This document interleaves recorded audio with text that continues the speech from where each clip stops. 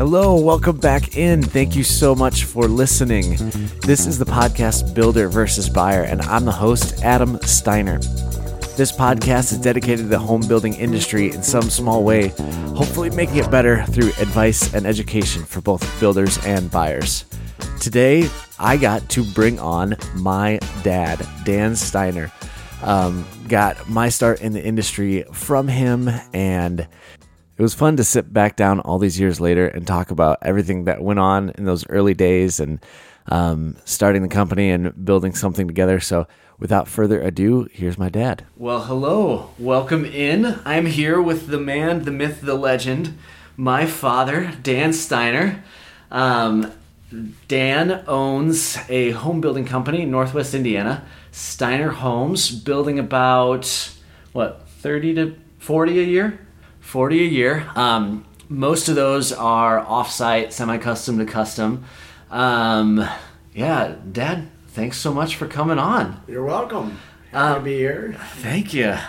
So I thought what would be fun, you have a ton of insight on the building world and all that, but I thought it would be fun for today to talk about just our origin stories. So your company's origin story is very close to mine. I think it was January of 2006, I'm studying civil engineering at Purdue. I get a call from you. Hey, can you come home this weekend? We got a lot to go over. So you had just been bought out of your company, had a no-compete in the county that you were building. I think they left you with 2 deals, if I remember.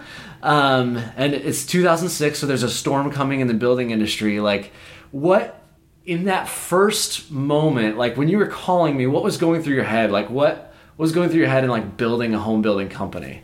Well, I was kind of freaking out, and I did have some good working fundamentals of what I felt like I needed to do to survive. I had the 2 leads that I did have, both of those fell through. I never got them. So basically I was starting from scratch in a county that I didn't have one single license in, and it was a pretty scary obstacle. And at the same time I was sick and I was laying flat on my back, and I'm downstairs reading a marketing book, and I remember distinctly Valerie coming downstairs and saying, you need to get to work. You need to get off your butt and get out and start building a house. And I said, but I am working. And we kind of had a bad fight about it. But for me, that was the start of something really good. And I was learning how to market on Google. And I feel like I beat a lot of the builders to the punch. And got in real early. I got a lot of keywords in. Come to find out after many, many years that some of those keywords were keywords that actually hurting me. But I put 155 keywords into Google personally, and I started up my Google machine, and I was kind of shocked at people that were looking at Google, but not only looking, responding to it, and I started to get leads that were coming out of the clear blue. And as I would go into each special town in Lake County where it was always fun to get a license, it seemed like you had to know someone or do something to get a license, and it was a really hard thing. But we'd get a license and we would sell a house, and I'd call Adam and he'd say, Dad, I got a test tomorrow. And I'd say, Adam, I really need this house designed. I'm not going to be alive in 2 weeks. And Adam was pretty yeoman about it and always came through and drew me the next house so we could sell it and build for people. So we started like that, and it was pretty amazing just how quickly our company grew through marketing and through actually building a good home too. You have to really focus. If you're going to market yourself, to me, the first thing you have to do is market something that's a good product. That's really a good product and a good value. And if you look people in the eye and you mean what you say and you build a good product, people will come. And so it's actually grown since then. We've been through a lot of highs and lows. And I went through a very low in my life, which was really bad for me. But it changed who I was, and it changed what I am. And I had to do a lot of counseling and stuff. But once I went through counseling, it helped me become a better man, and I'm very thankful. I feel like I was saved, and God kind of did a miracle in my life. And because of that, I've ended up on the other side, and I love working with my kids. My wife works with me, and 4 of our kids work with us, and a son-in-law work with us. One of my daughters does a little bit of marketing out of Texas for us, but the other 3 are actively involved in the company. It's just really fun and really special to do that. Yeah, it is fun. I feel like that's something, I mean, as a home designer, that's something we're talking about often is floor plans and designs. And like, even thinking back to those early days, like, I feel like the first thing I noticed that you knew you needed to do was marketing. And you're like so great at that and figured out like a channel you could do out of value, which is like Google AdWords in 2006 was like right on the money. And then I also realized, and I like felt the pressure in a good way, like you knew you needed to have a great product, and that meant like great home designs. And so there was a lot of work, especially early on back then, of like, almost like I don't care what the floor plan is right now, like it's gotta look good, and if it doesn't look good, we can't sell it. Like, what was it? Do you remember that? Do you remember that being like just an early thought? Oh yeah, and the fun thing is, my wife and I, when we first started in the business, well, I started in the business with Valerie's dad, and that was 43 years ago now. But I started with him, and I learned all the aspects of building because I did them. My father-in-law was old Swedish builder, and so we did all the aspects of building, and I learned a ton, and I learned a lot from him. And so my wife and I, when we went to Florida one time with our kids, which we did every year, we were coming back through, and we said, let's stop in Nashville and just look at houses and stuff. So we went through one of the houses in Nashville, Opryland or something, and we looked at each other and we said, this is what we want to do. We don't want to build cookie cutter homes. We want to build something that's very unique and attractive and fun to build. And that's kind of what started it all. So ever since then, even to like this day, actually today, most of the day, Adam and I and his sister and his brother have sat around, and mom too, have sat around and looked at houses and redesigned the fronts of houses and just making them look really cool, and something that people would be like, oh, I love that house because it has character, it's unique to me. And then the floor plan, we spend time on that too, because it's really important that it flows well, that it feels good. We joke around that people would come in and say, well, I want something kind of different. I want kind of, I know it's a little bit different, but the open concept. And we smile because everybody in the world wants an open concept these days. Yeah. But we spend a lot of time on the inside as well, but make it look really cool too. You know, we have headers over our doors and windows, and we have wide casing, and you know, we haven't gone the way of a lot of people of sheetrock wrapping the windows and minimal base, minimal casing, doors that aren't cool, windows that, you know, aren't big and bright and go all over the house, and you know, ceramic tile and wood flooring and all those old traditional things that people really love and that they warm up to. They walk in our house and they're like, oh yeah, I want this. And that was always our intention, to build something where you look at the outside of the house and you're like, I want to go in there. And you walk in that house and then you say, oh wow, this is incredible. So I spend a lot of time mentally right at the front door. Before I even go inside, I'm like, what does it look like standing at the front door? And if I'm not convinced it looks great, I scratch it. Yeah. Scrap it, I should say. But, you know, and lots of times those houses that are designed where the ranch, you come in the middle and it's a dark hallway to the front door, and then you walk down a dark hallway to get to the main part of the house. I just don't have any design like that because I just don't feel like there's any wow to it. So yeah, you've made me change a few of those. Yeah, which ultimately I think is the right call, but yeah. Talk to me a little bit. So I think most builders come to the standard features of dollars and cents, like let's provide the most bang for the buck value for our clients. And working with you, like I feel like you and mom really had a strong grasp on that, but it was not so much a value discussion in your mind. Like there's a lot of things you guys include as standard features that are included in all the prices of the houses that not necessarily every builder, especially like production builders, aren't doing. But it seemed more emotional to me, you know? Why was it so important for you? Well, I don't feel like I've ever been dollar driven so much as a builder as I want to build a product that people love. Obviously, we have to make money, and obviously I've probably never made as much money as I could or should. And, you know, I've always believed in taking my kids on vacation a couple times a year and spending lots of times with my kids and, you know, just enjoying family and making a house that families enjoy and people enjoy living in. So I would say that it's fun to put your heart into something that you love to build. And we don't see that as much in this culture.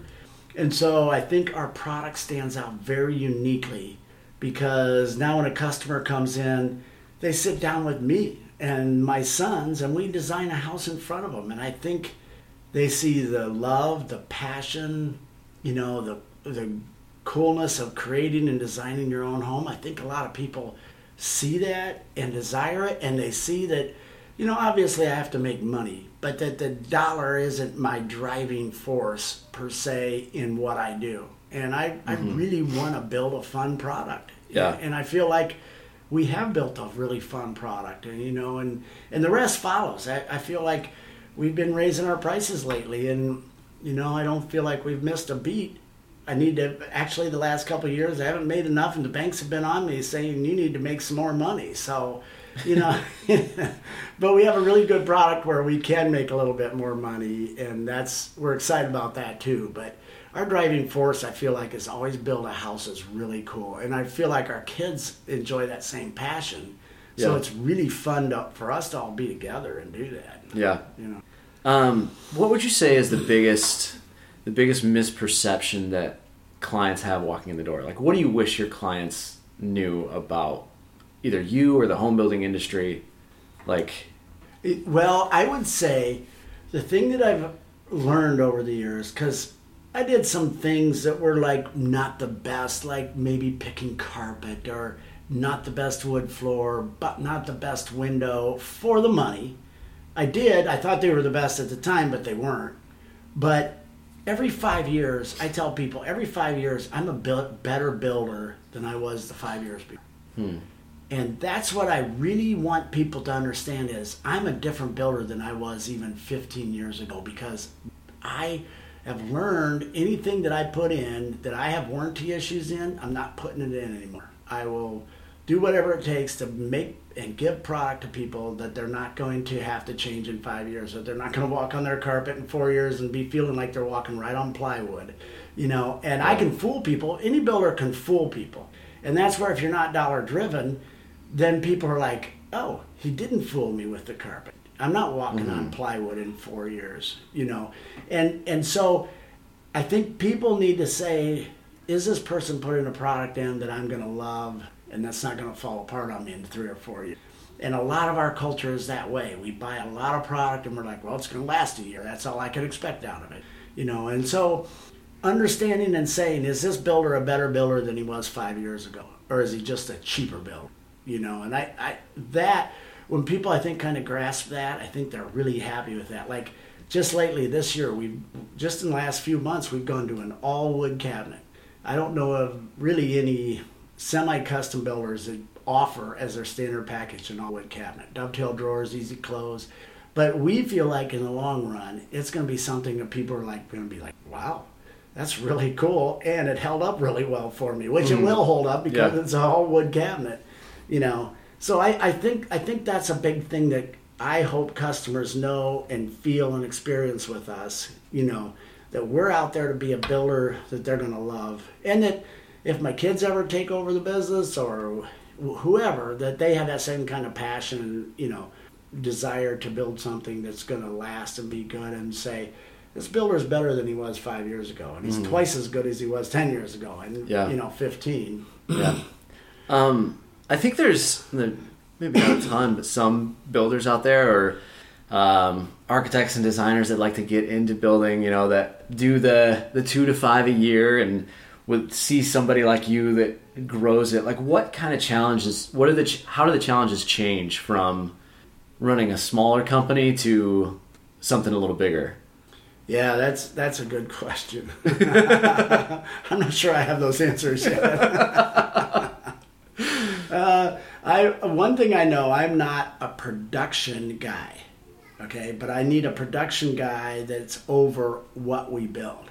So you have to have the right people in the right places and the willingness to either move them or let them go and let them find a job that might be better suited for.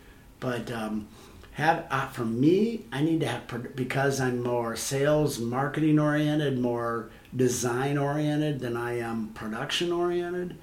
I have to have the right person, and I feel very strongly that I've been blessed with a great guy that's really good at production, and that when he walks out of that house, that punch list is done, and those people are walking in saying, "Oh my gosh, house." Yeah. That's a great feeling. Yeah. And they wouldn't get that product from if I walked it all the way through.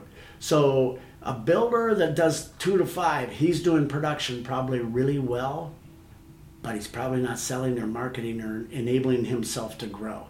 And so you have to be able to reproduce or produce people that can produce in the right way. Yeah. Project managers. Every project manager you hire is critical to who you are. Mm-hmm. Do they care? Do they look at all the details? Do they make sure those studs are straight? Do they make sure the floor is level? In our company, I didn't create hardly any of it, but our company, after even just the rough framing, we have a 7-page punch list of things that project manager has to go through to make sure that house is ready. Wow. For rough-ins to go through, and then he has those same punch lists after rough-ins of your mechanicals all go in. Then there's another punch list like that. So it's like I have really good production people who produce really good checklists that if you follow them right, if you care, if your heart's there, then you're going to produce something. So I think learning how to replicate yourself and or finding the good people to fit in. Obviously, financially, my wife does the books and she's really good at it. I mean, it's hard for me to understand how she can do 30 to 40 homes a year all by herself and do them well, but she does, which is quite incredible. But you have to have someone that's competent financially and someone that you can completely trust. I mean, if you can't trust them, you're in big trouble. And you have to have checks and balances on everybody. You have to have good checks and balances on the people that you hire because things go bad sometimes. Yeah. I'd say you guys are also unique in that, there are other on your lot builders out there that are bigger, but not many. Usually builders that get big are production builders that take down a tract of land and put, 6 to 8 floor plans and build it out. And that type of building has its own challenges, but in experiencing both, I frankly feel like it's a little easier than the on your lot stuff. What are some challenges you find in the on your lot that wouldn't necessarily be there in the production world? Oh my gosh. Where do I start? Well, I hold 27 different licenses in Northwest Indiana. Wow. 27 for towns, communities, unincorporated areas. So everyone... And for a note for the podcast, you only build in a 45-minute hour radius? Yep. Like, that's not a giant land area. No, not a big that you're land covering. Area. Right, and we're pulling in on that actually. But when you carry 27 different licenses, everybody has their own little fiefdom, and everybody wants something a different way. So you have to have people that are flexible, can accommodate, and willing to learn, willing to get on websites and say, what does this city expect? What do they look for? You have to be diligent in understanding what you have to build and how you build it in each one of those communities. And you have to be able to be prepared ahead of time with your salespeople to say, this building permit over in St. John in Valparaiso, it cost me $5,000. In St. John, that same building permit's going to cost $15,000 or $16,000. You have to know those things as a salesperson, otherwise you lose your shirt going in. You've already lost $10,000 of your profit. That's very hard to get from the client after you've signed. Absolutely. It's very hard. So there's a lot of things you have to be prepared to work at and know. Yeah. To sell the house first of all, and then to carry it out. this building inspector. We're very fortunate in that we have the toughest inspectors probably in the country in a couple of the cities we're in, because everything else is easy. Once we get our trades acclimated to going to their standards, which are extremely high, we build a good product. Yeah. Day in and day out, because the people know what's expected of them, and they perform that every day. Yeah. Therefore, if we can get our trades to hold to those things, then it's really good. Same thing with trades. You have to have your trades, let them be a little bit flexible so that they know, oh, this inspector wants it this way. For instance, just so you give an illustration, some of these cities that we're in, they make you take your sump pump out of your basement and put it into your storm system. If you do that in other cities, they'll fine you massively for it. So you have to know which city where you take your sump pump and either pump it out the back or you put it in the storm sewer. There's just a lot of things like that, that you have to. Like so there's a lot of flexibility and a lot of openness in saying, I'm willing to learn, I'm willing to get on a website, and find out what I have to do to be different. And then what you need for a customer. Like we build in, I don't know how many different subdivisions, probably 50, maybe 60 different subdivisions. Every one of them has different covenants and restrictions. So you have to know those covenants and restrictions, and you have to say to the customer, they need 40% brick or stone around the whole house, or they want this type of siding. So all those things you have to be prepared for, to price out, and then to be prepared to carry out, with those people, even to the point of landscaping.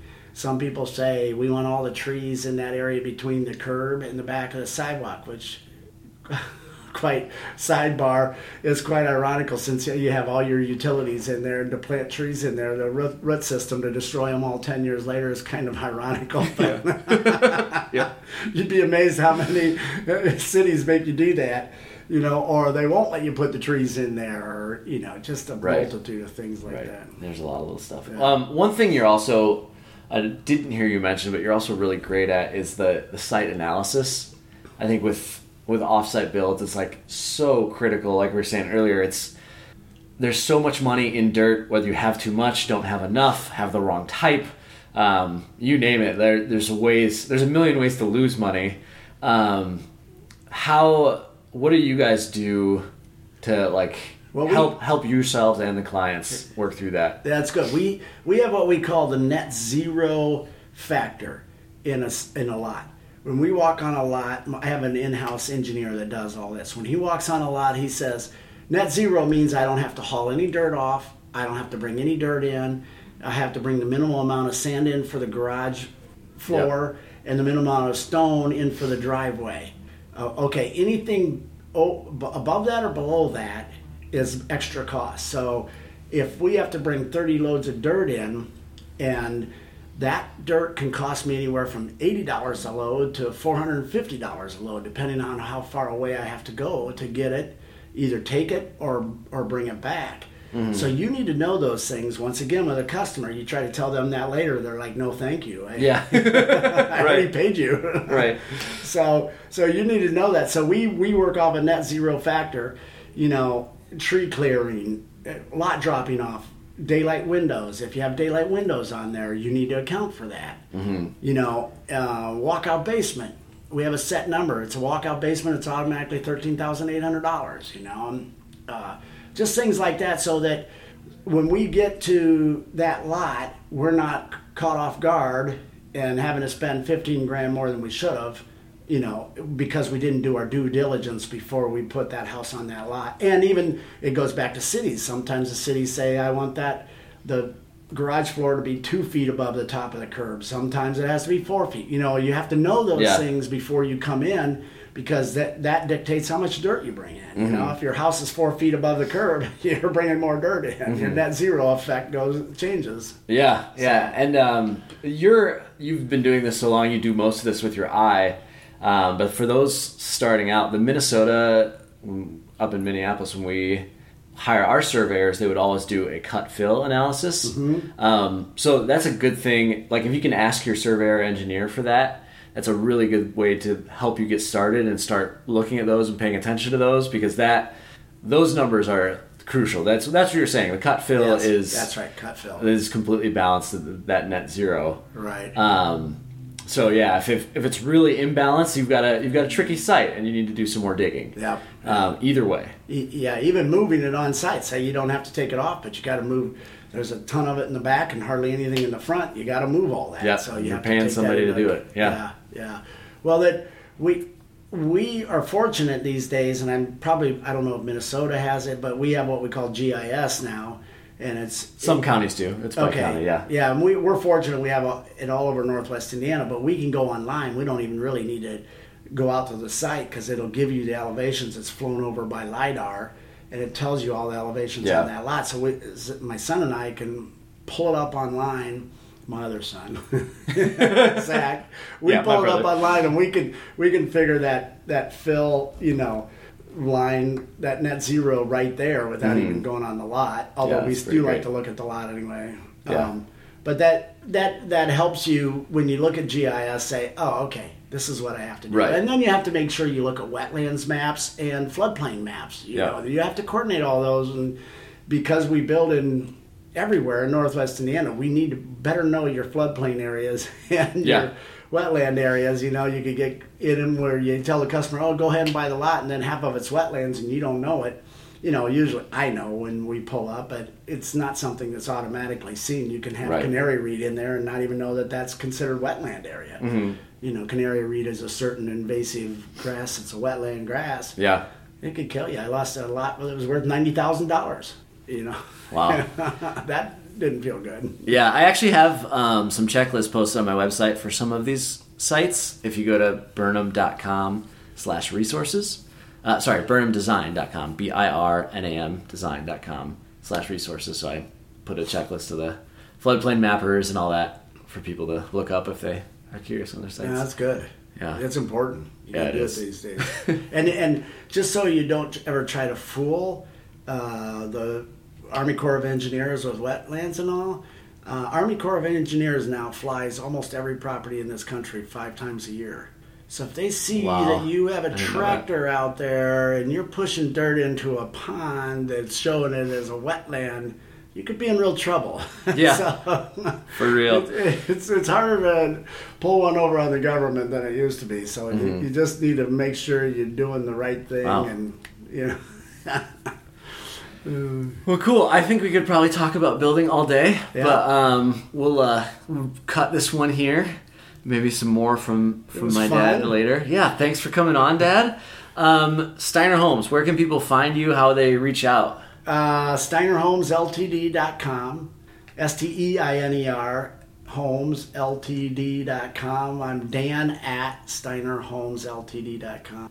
Awesome. And you guys are on Facebook, Instagram. All that fun stuff. You do a lot on Facebook. So I'll put those links in the show notes. But yeah, thanks for coming on, Dad. Thank you, Adam. It was fun. Yeah. Anytime. As always, thank you so much for listening. I think you guys know the drill. Please subscribe, rate, and review. If you're listening to this on SoundCloud, you can also get it on a lot of other platforms, including Apple, Spotify, Google Podcasts, all that fun stuff. If you'd like to reach out to me, I'm on Facebook, Instagram, and LinkedIn. Facebook and Instagram, it is at Burnham Design Co., BIRNAM Design Co. And LinkedIn is my name, Adam Steiner, STEINER. Thank you so much for listening. Please reach out, and we will talk to you soon. And thanks, as always, to Andrew Michael Metter for the music.